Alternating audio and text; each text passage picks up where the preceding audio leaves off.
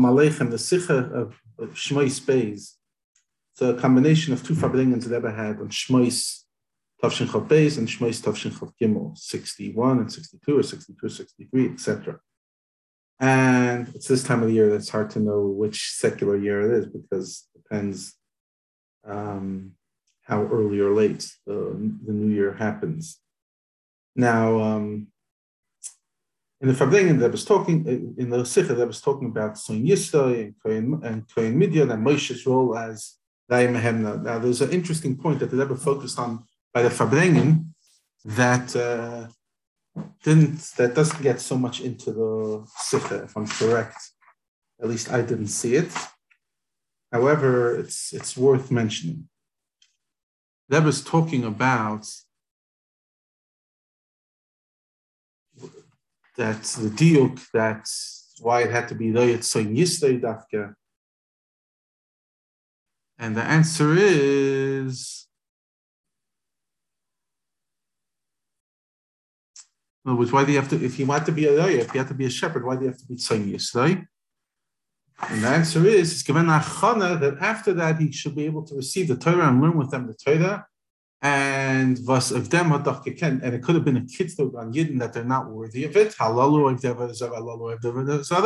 So therefore, he had to and give himself over to the tzoyin to be good to them begashmius, and that helped him to be able to then give ashpa ruchnius, and that he won't be nespoiled from any kitzurgim and from anything. Then the Rebbe comes and says, this behavior, first taking care of Bagashmis, then Beluchnis, was the Seder by Allah Yisrael, by all the Moshe's expansion into each generation. And as we know, the Baal Shem Tov accomplished by his Tzadikim Nistarim, by his Chavim Tzadikim Nistarim, the Seder, one of the big revolutions that you can learn it in, read it in Sefer Zechlenis of the Fidik Rebbe. One of the big revolutions of the Baal Shem Tov was the idea as take care of Gashmis first and then nach Ruchnis. And so to the Alter Rebbe, the right that the moment he achieved Shleimus Adam, what Shleimus Adam when he got married, the Schar and Likva. So at the first thing he did, he made up with his father-in-law that the father-in-law shouldn't mix into the dowry, into the nadin, and he should be able to do what he wants. And what did he give? He gave the nadin to help poor Yin. Das is doch given, noch Eder is given by Magid. This is even before he achieves, the level they achieved when he went to the Magid. And only many years later did he receive the Nesius, and he became a Roy Yisrael, Ruchni, Shnei Ur, Shulchan Aruch, Tanya.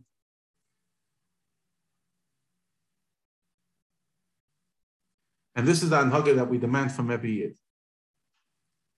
Even though Miyu Zeve'ezahu that can go and grab even one thing, one level of the Alter Rebbe, but nevertheless, because Moshe is pashtus to delay, that's by every single Yid, so it's demanded from every single one of us that you don't lock yourself up, and you have to, and just ask what is good for me.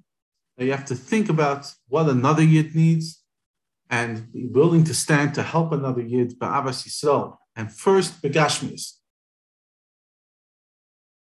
And that way you're doing a favor for the other person is an emerson, is das God atoiva farim. The truth is you should know it's a favor for you. Yesaman balabayis yesamani ani yesama balabayis. That the poor person does more for the balabas, for the wealthy person, than the wealthy person does for the poor person.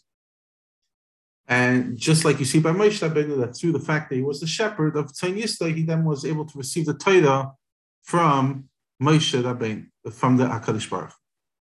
So, in general, this incredible lesson, I remember there was one time talking to, I think I mentioned this previously, but after 2 years of giving this year, and apologies if I don't remember every single story I shared at what stage, but I was one time sitting with a chashuv shliach, and I was saying, different kreis and different communities that deal with bringing Yidden closer to Yiddishkeit have a different approach. So I said, if I had 5 minutes with a Yid, what would you do?